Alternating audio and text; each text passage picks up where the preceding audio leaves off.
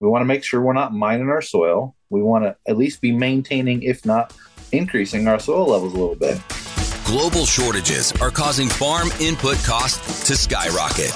A Better Way to Farm shows you how to take control of inputs and maximize profits so you can farm the way you want.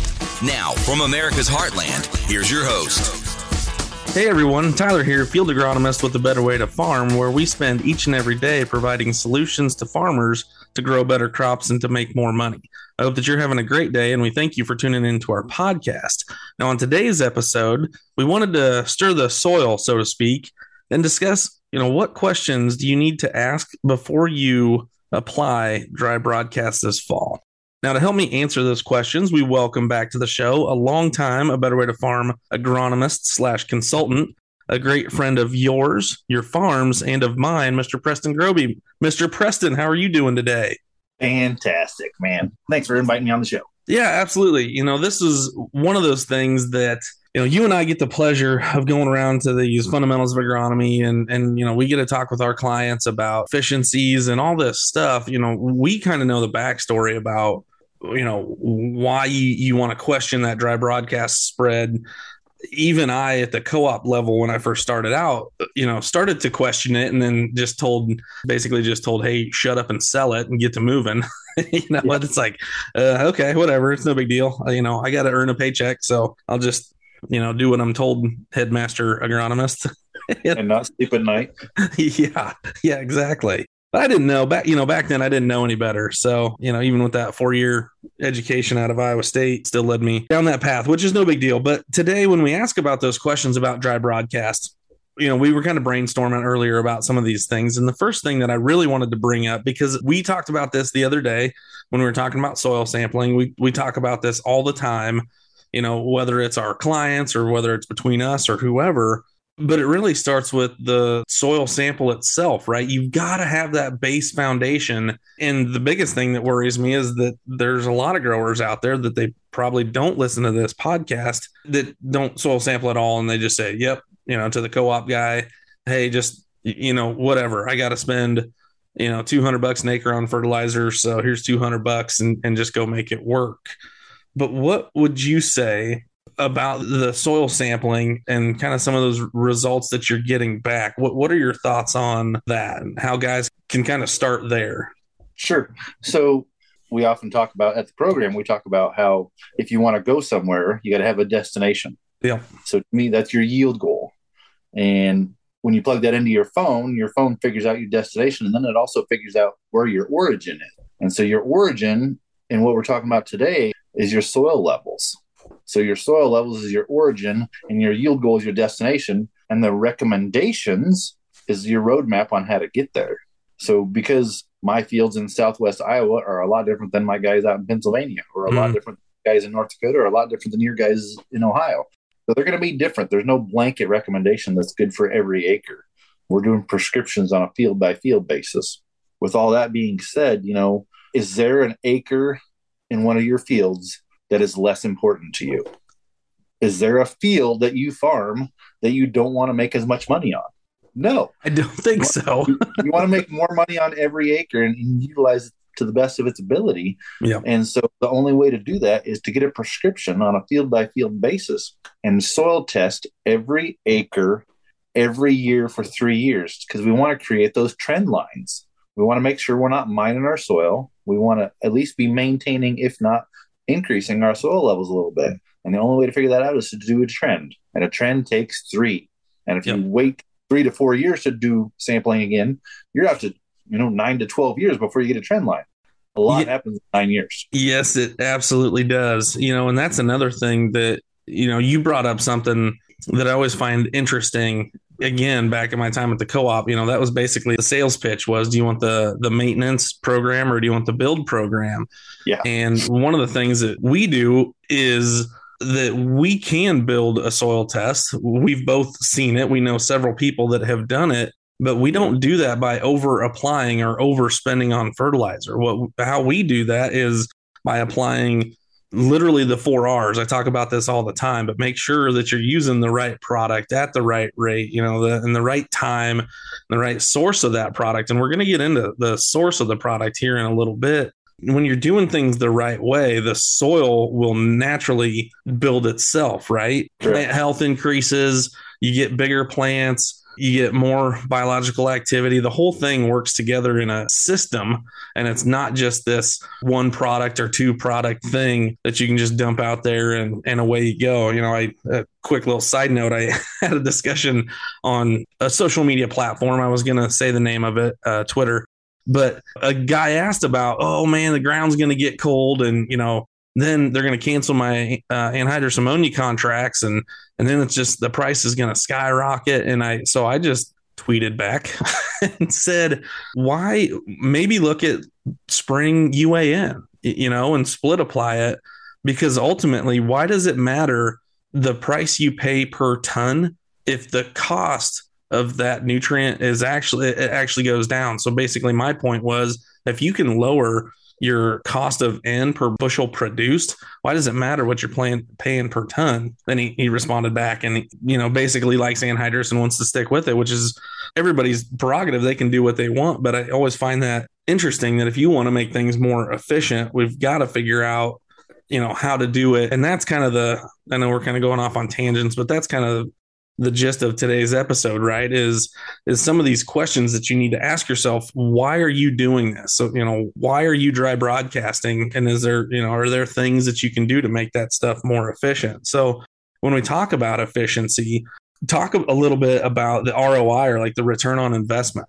So it's hilarious to me because, we talk about return on investment and people say, okay, show me some yield trials of using your product versus not. And I say, okay, we can absolutely do that. We have mountains of data over 30 years that we can show you with that. But then I want to ask you the question, do you have that kind of data with what you're currently doing? If you're doing a dry broadcast spread and that's what you've been doing, did you ever get data from your retailer on what it is of the dry broadcast versus what it is not doing that? I mean, is that something that you did? I've never seen any type of data like that. Have you? Yeah. What I can tell you, because I've had this conversation more this fall than probably ever before, but we always have these conversations.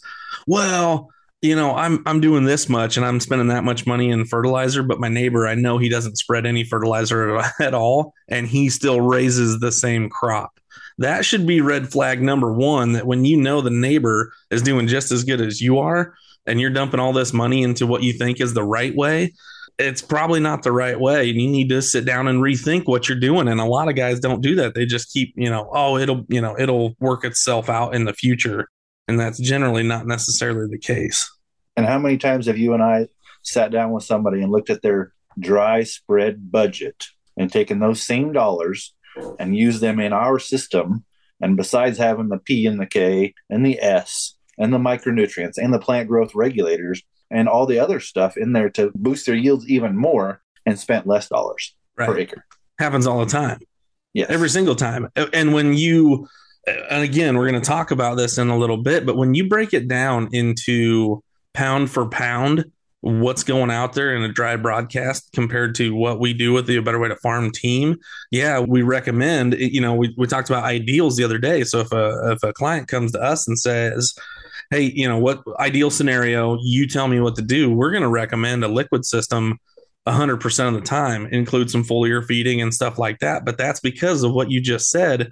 We can take that same dollar, $100, $150, $200 per acre that you're spending on your P and your K and maybe a little bit of elemental sulfur or something like that. And we're going to take that money and we're going to turn it into a complete program and a complete system that makes this whole thing work. And that kind of goes into the next kind of the thing that you need to think about. And one of the next topics that we wanted to discuss was when you're spreading that stuff out there, how is the plant actually taking it up? I know that you always say all the time, and in the notes it even says, do plants, the roots have teeth, so how do they take that up? So kind of explain a little bit about the differences between that liquid and that dry broadcast that growers might be using. Yeah. So, if you do some research and do some reading, it talks about your dry spread, and what would you say is a typical dry spread recommendation? 200 pounds, 150 pounds? Yeah, probably. Yeah. So let's say 200 pounds. So if you're spreading 200 pounds, and if you take the top 3 inches of a soil profile, typically 3 inches in an acre, 43,560 square feet, is 1 million pounds of soil. If you take a 6-inch sample, that's 2 million pounds of soil. Yep. So you're mixing 200 pounds of dry broadcast with 2 million pounds of soil. Your plant roots only intercept 2 to 3% of the soil profile. They don't have sensors. They're not smart. They can't go out there and find those nutrients. They're looking for pore space and moisture. Yep. And like I said, they don't have teeth, so they can't eat it. So that's got to be broken down, by Mother Nature and by the elements and by your soil microbiology, and turned into a form that is able to be taken up into the roots of the plant. And what is that form? So like on the phosphate form, it's orthophosphate, right? So that's one of the things that we bring up. If you're out there spreading MAP or DAP, it's either monoammonium phosphate or diammonium phosphate, but it's not in the correct form. That's why I brought up elemental sulfur. Elemental sulfur is not the right form to go into the plant. So that phosphate needs to be broken down, and it needs to be converted to an orthophosphate form so that it can be taken up into the plant. One of the things that I found was interesting was something that you just brought up in regards to how many pounds of this product or whatever does it take to actually get into the plant. Now, I say that because a lot of the times when we're at those 2-day fundamentals of agronomy classes, we talk about those different forms that are plant available, how they get into the plant. But a lot of people are like, well, where's the science? Where's the data? It's just you guys that are talking about this. And so last year I put up kind of a little slide that I pulled from a company. It's CHS. And I don't know if anybody has ever heard of Central Harvest States, but they are one of the largest co-ops in the United States. They do a ton of stuff. It used to be Land O'Lakes back in the day. I know that I actually worked for them when I worked at the co-op. It was Winfield Solutions. But they came out and said, they're a huge, huge reseller of dry fertilizer. And they came out with this brand new product. I'm not going to read the name because it doesn't matter. But a couple of the key talking points they had in their brochure, and the point that I'm trying to make is that one of the things they said was that more than 50% of production acres are phosphorus deficient. And I think that that's one thing we would agree on, that, when we look at soil tests, a lot of them are, we look at P1 and P2 values. When we look at those values, there are a significant amount that are, kind of in the middle or even on the low side. But we know what it takes, especially in our system, to change that. Now, the next talking point that they brought up, and this is what I love, because our numbers aren't as aggressive as this. Ours are a little bit more conservative when we talk about what's actually available when you spread that dry broadcast program out there. But what they said is that it takes 9 to 10 pounds of applied phosphorus to increase the soil test phosphorus by 1 pound. So if you're out there and you're needing that, everybody needs phosphorus.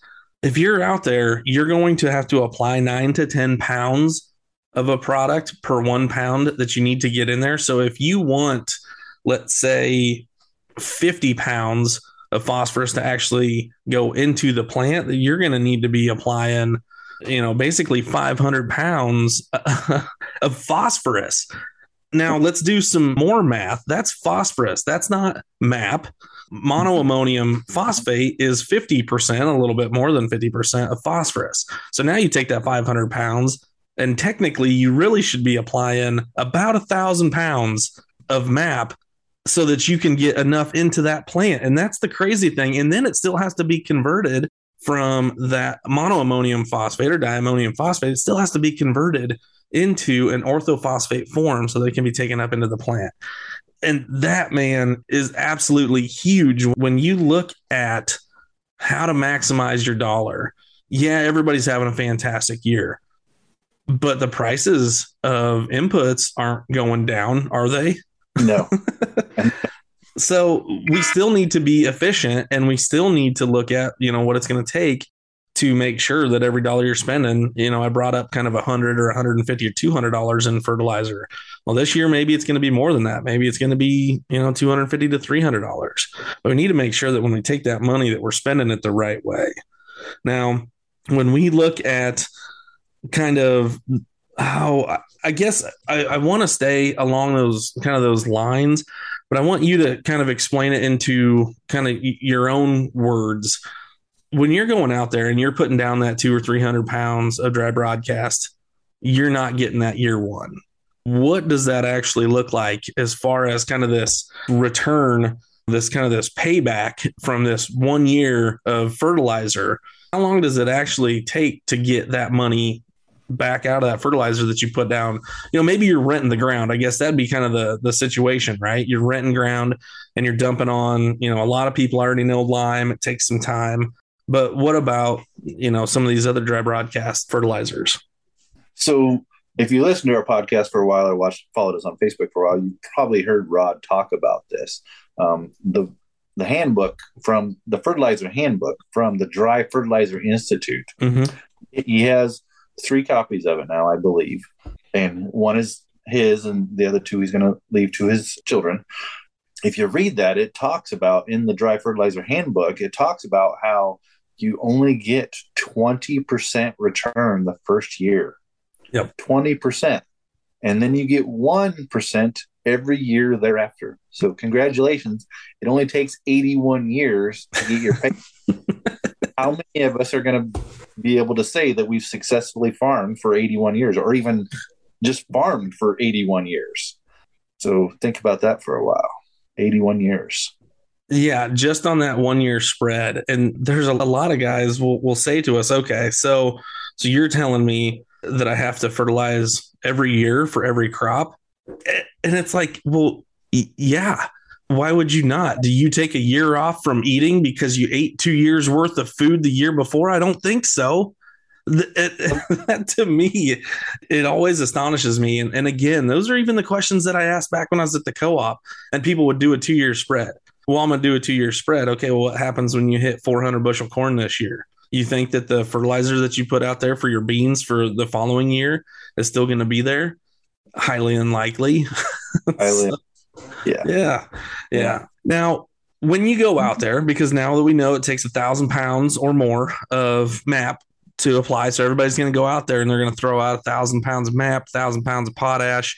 That's another story. We didn't even get on that. Yeah, could you imagine the potash side? We're taking up plenty of time here, so I'm not going to dive too deep into it. But anybody that knows anything about, I was going to call it potassium chloride because that's what it is, but potash, that's what it is. It's basically like your table salt. So that's sodium chloride, right? So again, I didn't eat breakfast. I only had coffee. So I'm obviously hungry. I keep talking about food.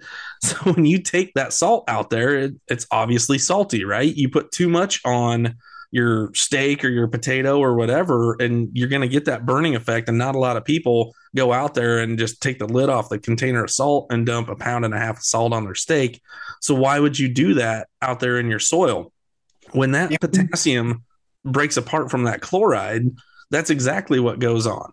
So you mean the state department's not out there later today spraying potassium chloride on the highways to make the grass grow greener in the spring?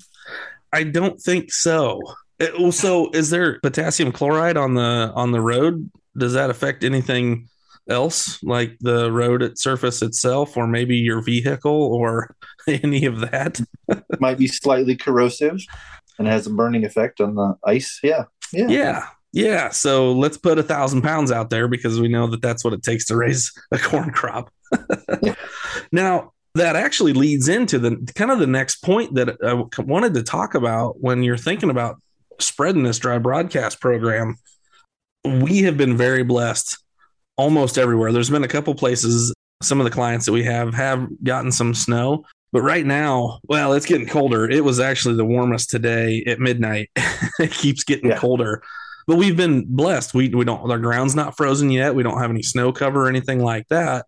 So one of the things, and I hate to admit that I used to say it, but I hear it all the time. Oh, it doesn't matter if there's snow on the ground or the ground's frozen because it's just salt we're spreading. So when we dump on this dry broadcast program, it's going to burn itself through the snow and the ice, and it's going to get into the soil, and that's where it starts to melt. So those are some pretty big buzzwords that I remember saying and that I hear all the time. But what are your thoughts on on that when guys are going out and they're spreading in the snow and they're spreading on frozen ground? What are you thinking?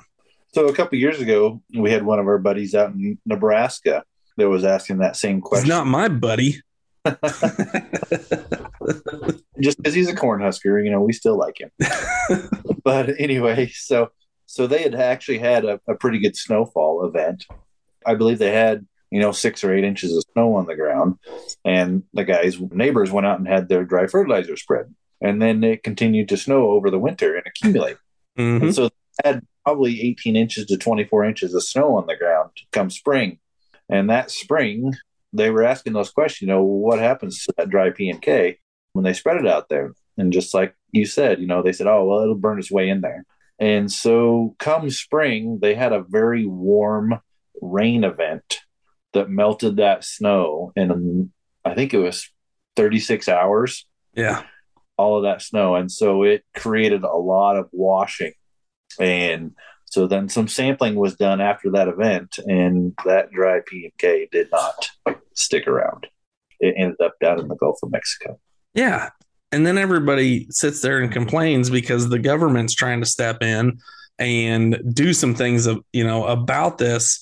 I think it's called the hypoxia zone in the Gulf, where all this stuff dumps out in the Delta region of Louisiana. Everyone, says, oh, well, it's not me. It's not me. Well, unfortunately, it's a lot of us. And that's another reason I know that we're both here on the A Better Way to Farm team. I mean, you're a farmer yourself. I do have some sweet corn, and I do use the system on our sweet corn, which is fantastic, by the way. But that's because we believe in a philosophy that says, look, we don't have to go out there and apply more. We need to be efficient with what we're using so that it only goes up into the plant, and it's not, waiting around for the next year or waiting around for a heavy rain or freeze event that's going to flush it down into the river anyway. That's not very efficient with your fertilizer dollar. And that's one of the slides that we show at that Fundamentals of Agronomy program is kind of the tile line going out to the river, and all the money that gets flushed down that tile line because we're over applying products like nitrogen that we don't need to be over applying. I had the pleasure of talking with the Reeds from Central Nebraska recently. I was out there soil sampling for them, and they were absolutely elated that their nitrogen right now, so they had a drought just like everybody else. So the pivot corners were absolutely horrendous to the point where they don't plant a lot of the pivot corners because, if they don't have a walking pivot that can reach out there, they just burn up anyway. Their whole farm average on their nitrogen per bushel produced was 0.68, which is fantastic for somebody that's got, I'm going to call them marginal CECs. They're 12 to 15, which is not bad. We'd all love to have 20 or a 22 would be fantastic. But anytime that you can get that low, we all know that nitrogen leaches. So to be able to split apply and to do it the right way and to get down to a nitrogen use efficiency rate of that is just absolutely critical. And so I've got to give kudos to them. But as we kind of wrap up this episode, Preston, what kind of advice do you have for those that are tuning in today? So I guess my biggest advice is, we need to be efficient with everything we do. Efficiency is huge. We talk about lowest investment per bushel management, not per acre, because if you saved all this money per acre and you didn't raise any crop, well, that's not a win. Right. So we need lowest investment per bushel management. And so we need to be efficient with everything we do, especially our nutrients. I don't want you to over apply or under apply anything. There's a deficiency level with nutrients. There's also a toxicity level with nutrients. Rod did an episode a while back and talked about nitrogen and a lot of diseases that are actually caused by an over application of nitrogen. Yep. I've got a picture on my phone of my test plot where I did an over application of some nitrogen, and it smoked the corn plants. They didn't grow 14 years. It killed them. Yep. So over application can be very toxic, and so we need to apply exactly what is needed for that crop based on our soil levels and based on our yield goals. So take a soil test, work with the person from A Better Way to Farm that's helping you out, and figure out your game plan and be efficient with everything you do. 100%. That's fantastic advice. And I am going to throw a quick little plug in as we're getting harvest wrapped up here in a matter of weeks. We're going to be starting that Pro Ag circuit, and we are going to be in a city near you, I guarantee it, in the next 3 to 4 months. So please, please, please, if you haven't already, reach out to the team. It's super simple to jump on a social media platform and find us. Obviously the main thing is, the Facebook page. TikTok is a huge thing. You'll find a lot of us there, and the other forms of social media. So reach out to us, get going. If you are a current client and you're listening to this, get registered for the next event. Preston, why would they choose to go to the next event instead of the closest event? Because life happens to all of us. We live in a society today where we are so busy, and with kids and with parents and life and health, you never know when something is going to happen. And if the one closest to you, if the event closest to you winds up being in March, and then something happens in March, you're going to have to wait another year until you can make it to the event. And so that's why we always talk about the next event is the best event. Yep. And so the next event is Sioux Falls, South Dakota. So I highly encourage you to put that on your calendar and to get there. We would love to work with you, and we'd love to meet you there. Yeah, absolutely. Preston, thank you very much for the time, my friend. We, speaking of being busy, we both need to jump off here and get back to work. But it was a great conversation, dude. I look forward to seeing you here in a couple of weeks at that next Pro Ag. Sounds good, buddy. And thank you, everyone, for the love and support, not only here, but on the Facebook page and other forms of social media that I mentioned as well. We hope that you enjoyed this episode on the A Better Way to Farm podcast. And remember, like, subscribe, and even leave a review for us so that we can improve this show and bring you the best content possible. And as always, we hope that you have a better day. A better way to farm.com.